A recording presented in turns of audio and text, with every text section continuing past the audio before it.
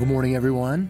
Today we are continuing our new teaching series that is rooted in the Old Testament book of Numbers, entitled A Table in the Wilderness, where we are exploring how to find God and the table that He has prepared for us when we find ourselves in desolate places.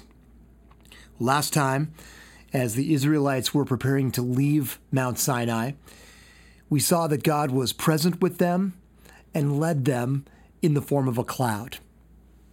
The cloud was always present, and when it moved, the Israelites moved, and when it stopped, the Israelites stopped and camped in that place. But as we come to Numbers chapter 11 this morning, we're going to see that even though God was present, and even though He was giving His people directions, they are already less than thrilled with the circumstances of their journey. Listen to Numbers chapter 11, verse 1. Now the people complained about their hardships in the hearing of the Lord, and when He heard them, His anger was aroused. Then fire from the Lord burned among them and consumed some of the outskirts of the camp. When the people cried out to Moses, he prayed to the Lord, and the fire died down. So that place was called Taberah, because fire from the Lord had burned among them. The rabble with them began to crave other food, and again the Israelites started wailing and said, "If only we had meat to eat. We remember the fish we ate in Egypt at no cost. Also the cucumbers, melons, leeks, onions, and garlic. But now we have lost our appetite. We will never see anything but this manna." The manna was like coriander seed and looked like rosin. The people went around gathering it and then ground it in a hand mill or crushed it in a mortar. They cooked it in a pot or made it into loaves, and it tasted like something made with olive oil. When the dew settled on the camp at night, the manna also came down. So the Israelites here have barely set out into the wilderness, and the conditions are already getting to them.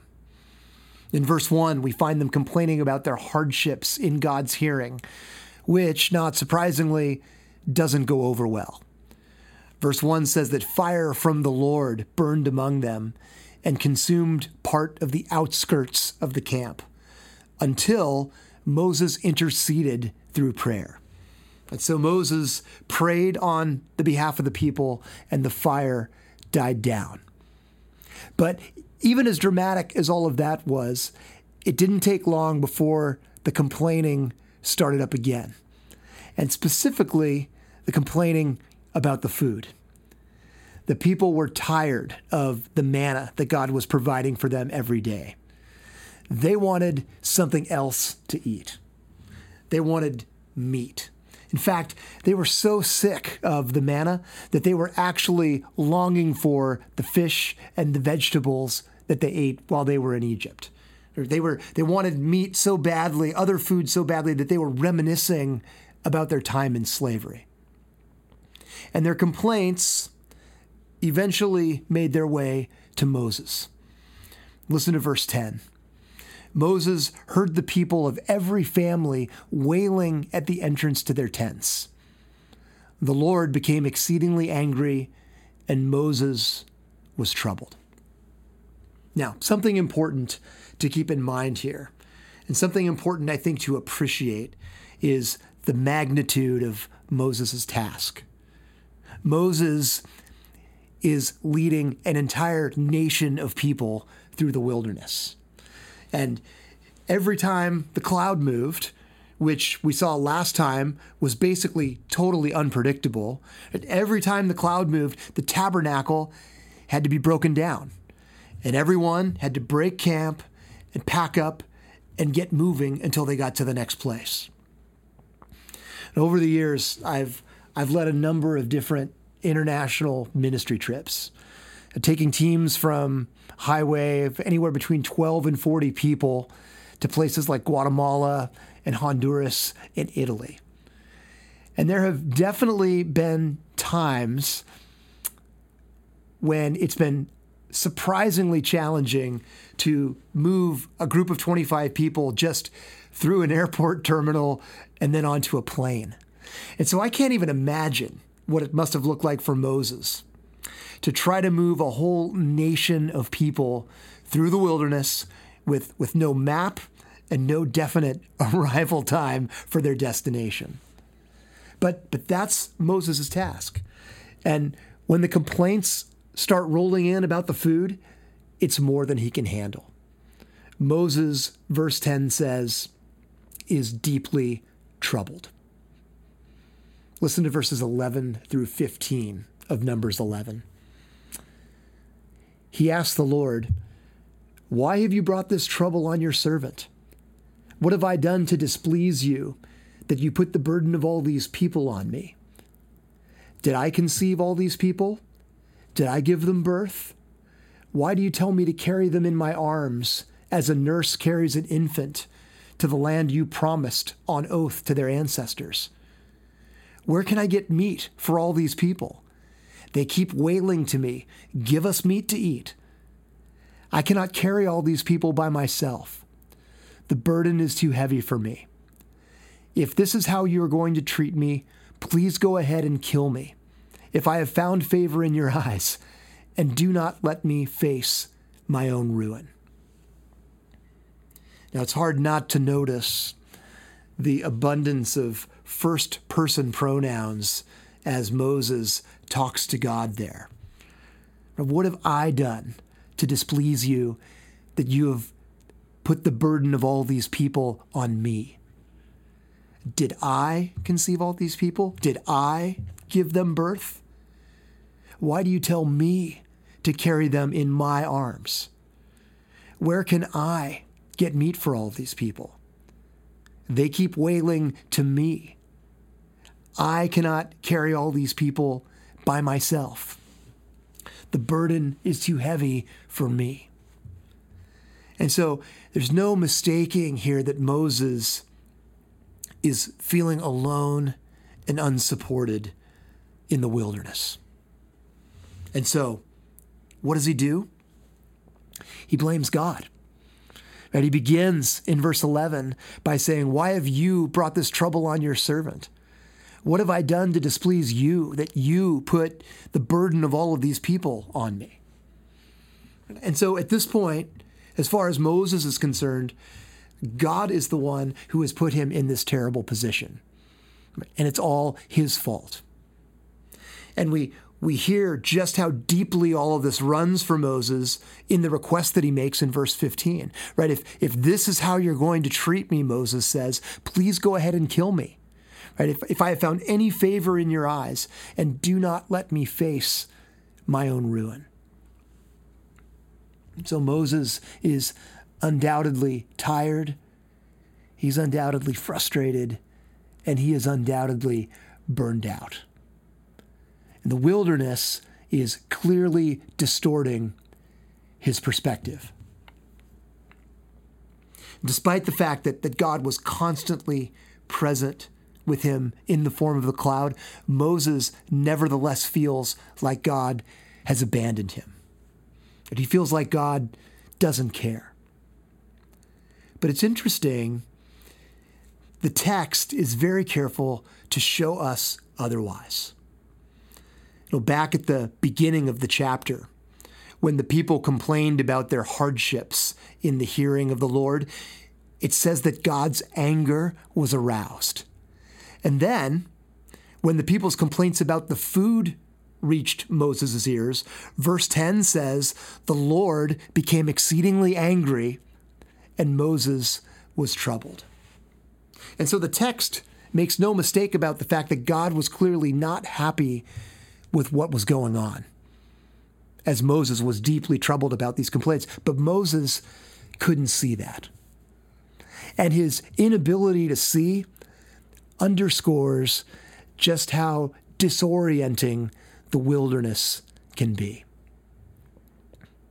But listen to how God responds to Moses in verse 16 of Numbers chapter 11. The Lord said to Moses, "Bring me 70 of Israel's elders who are known to you as leaders and officials among the people.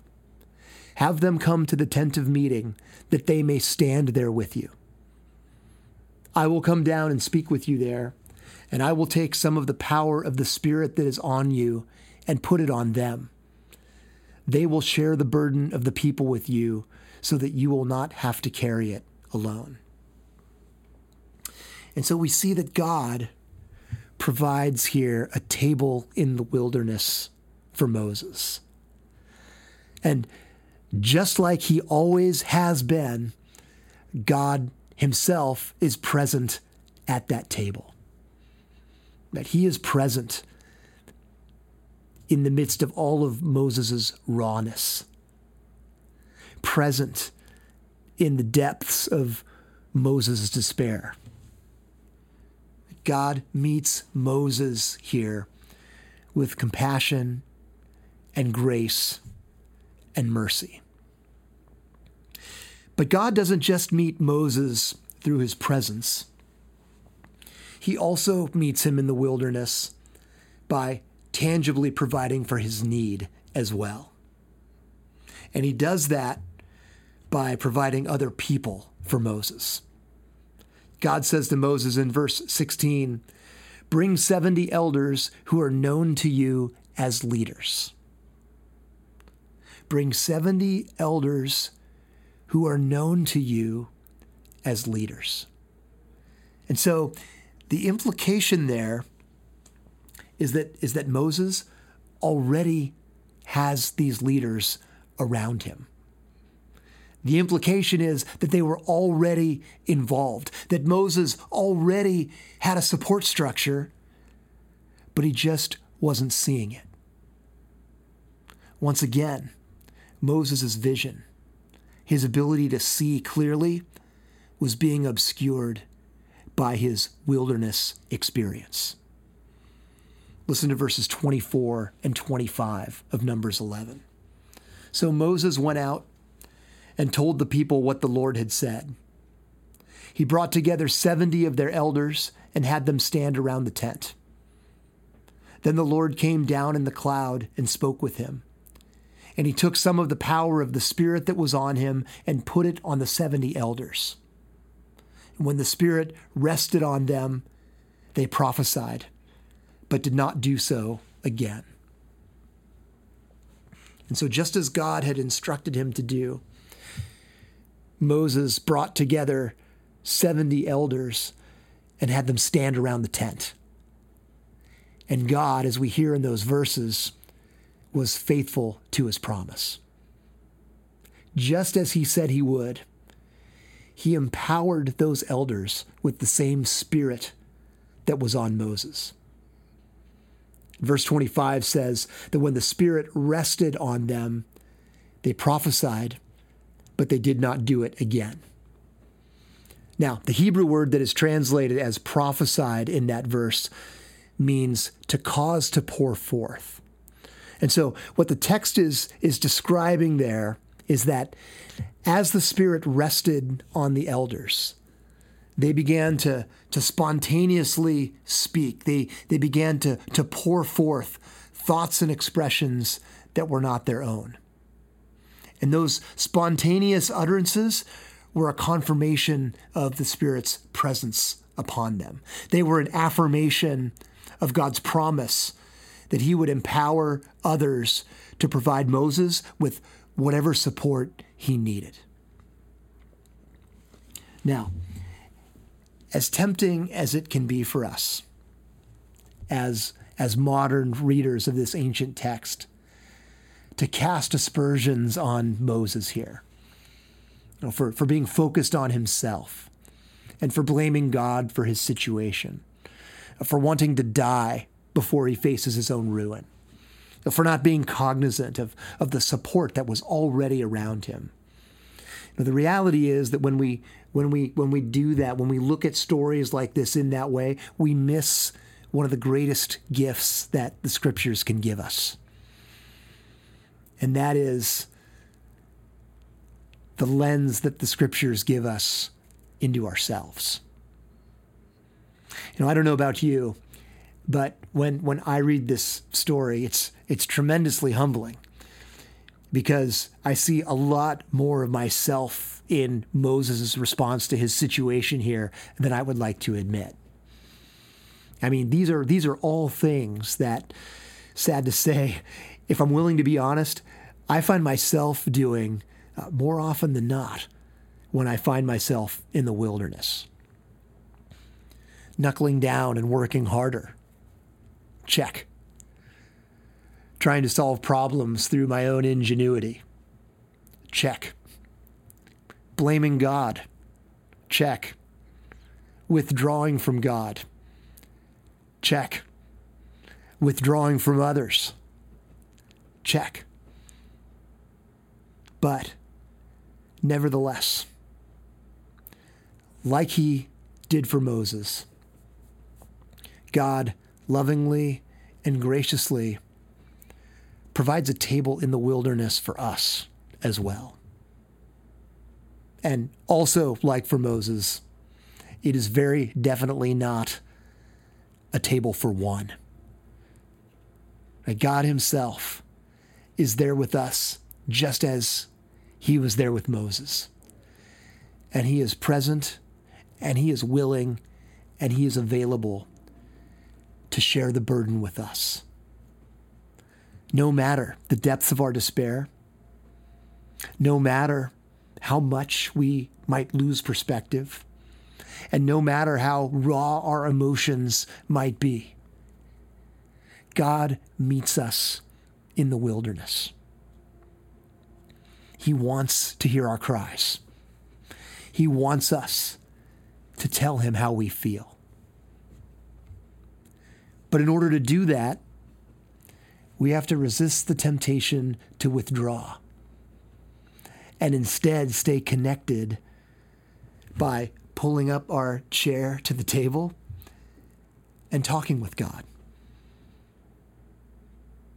We have to stay connected by sitting with him at the table and sharing our feelings with him, whatever they are.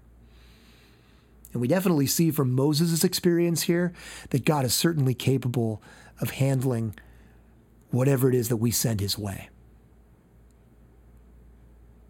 And so it's vital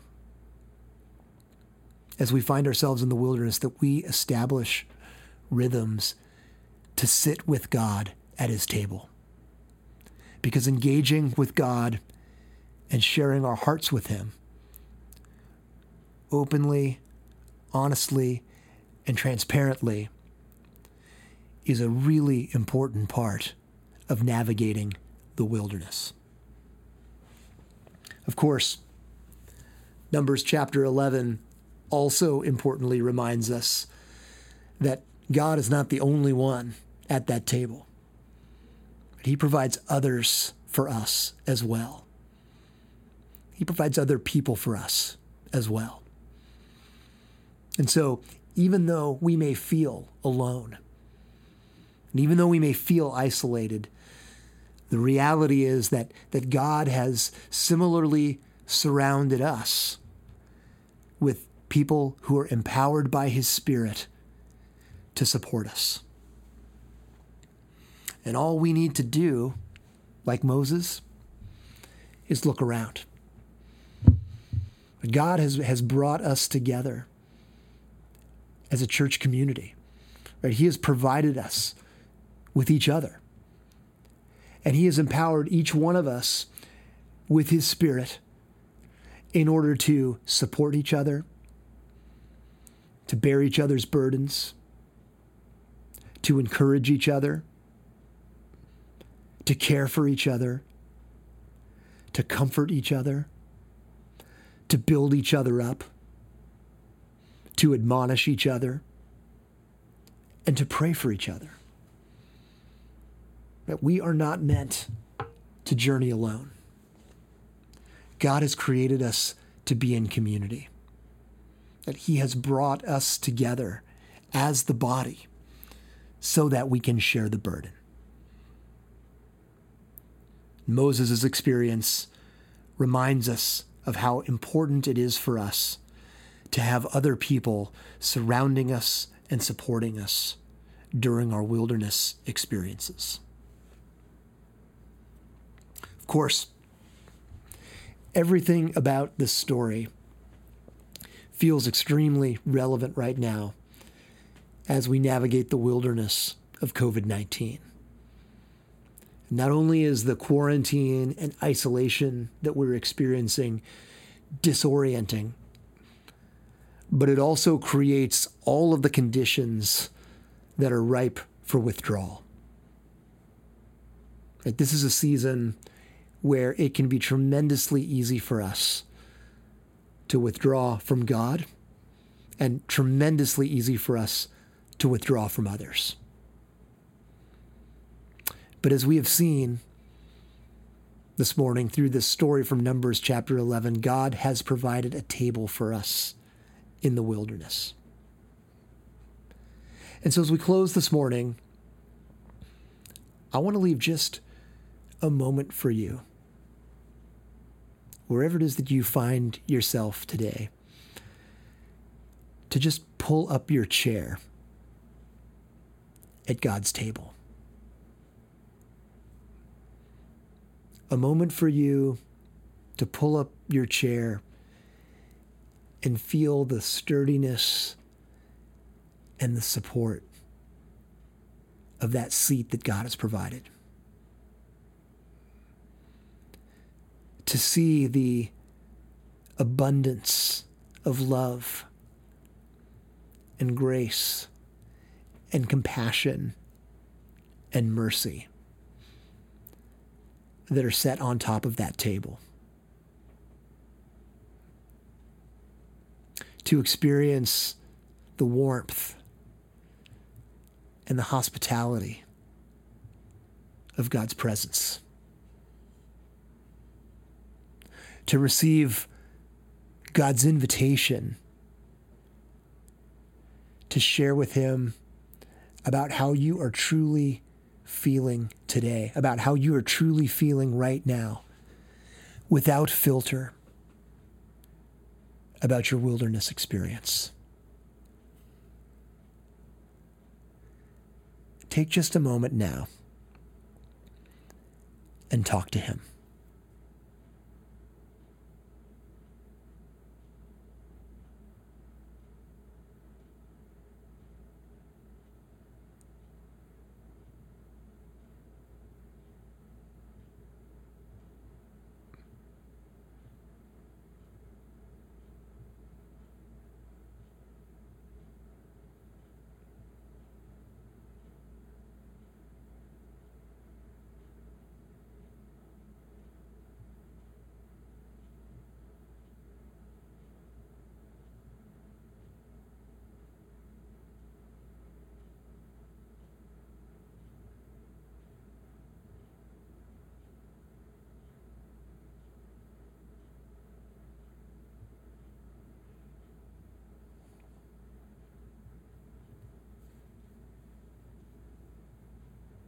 Now, as you continue to sit with God at the table in the wilderness,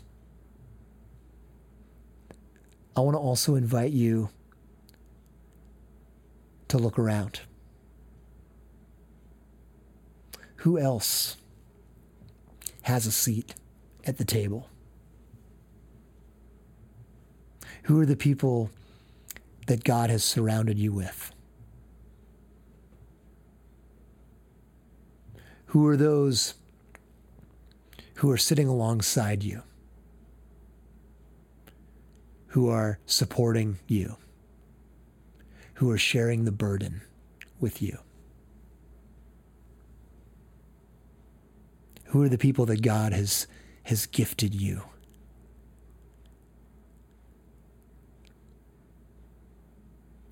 Take a moment now and thank God for each of them by name.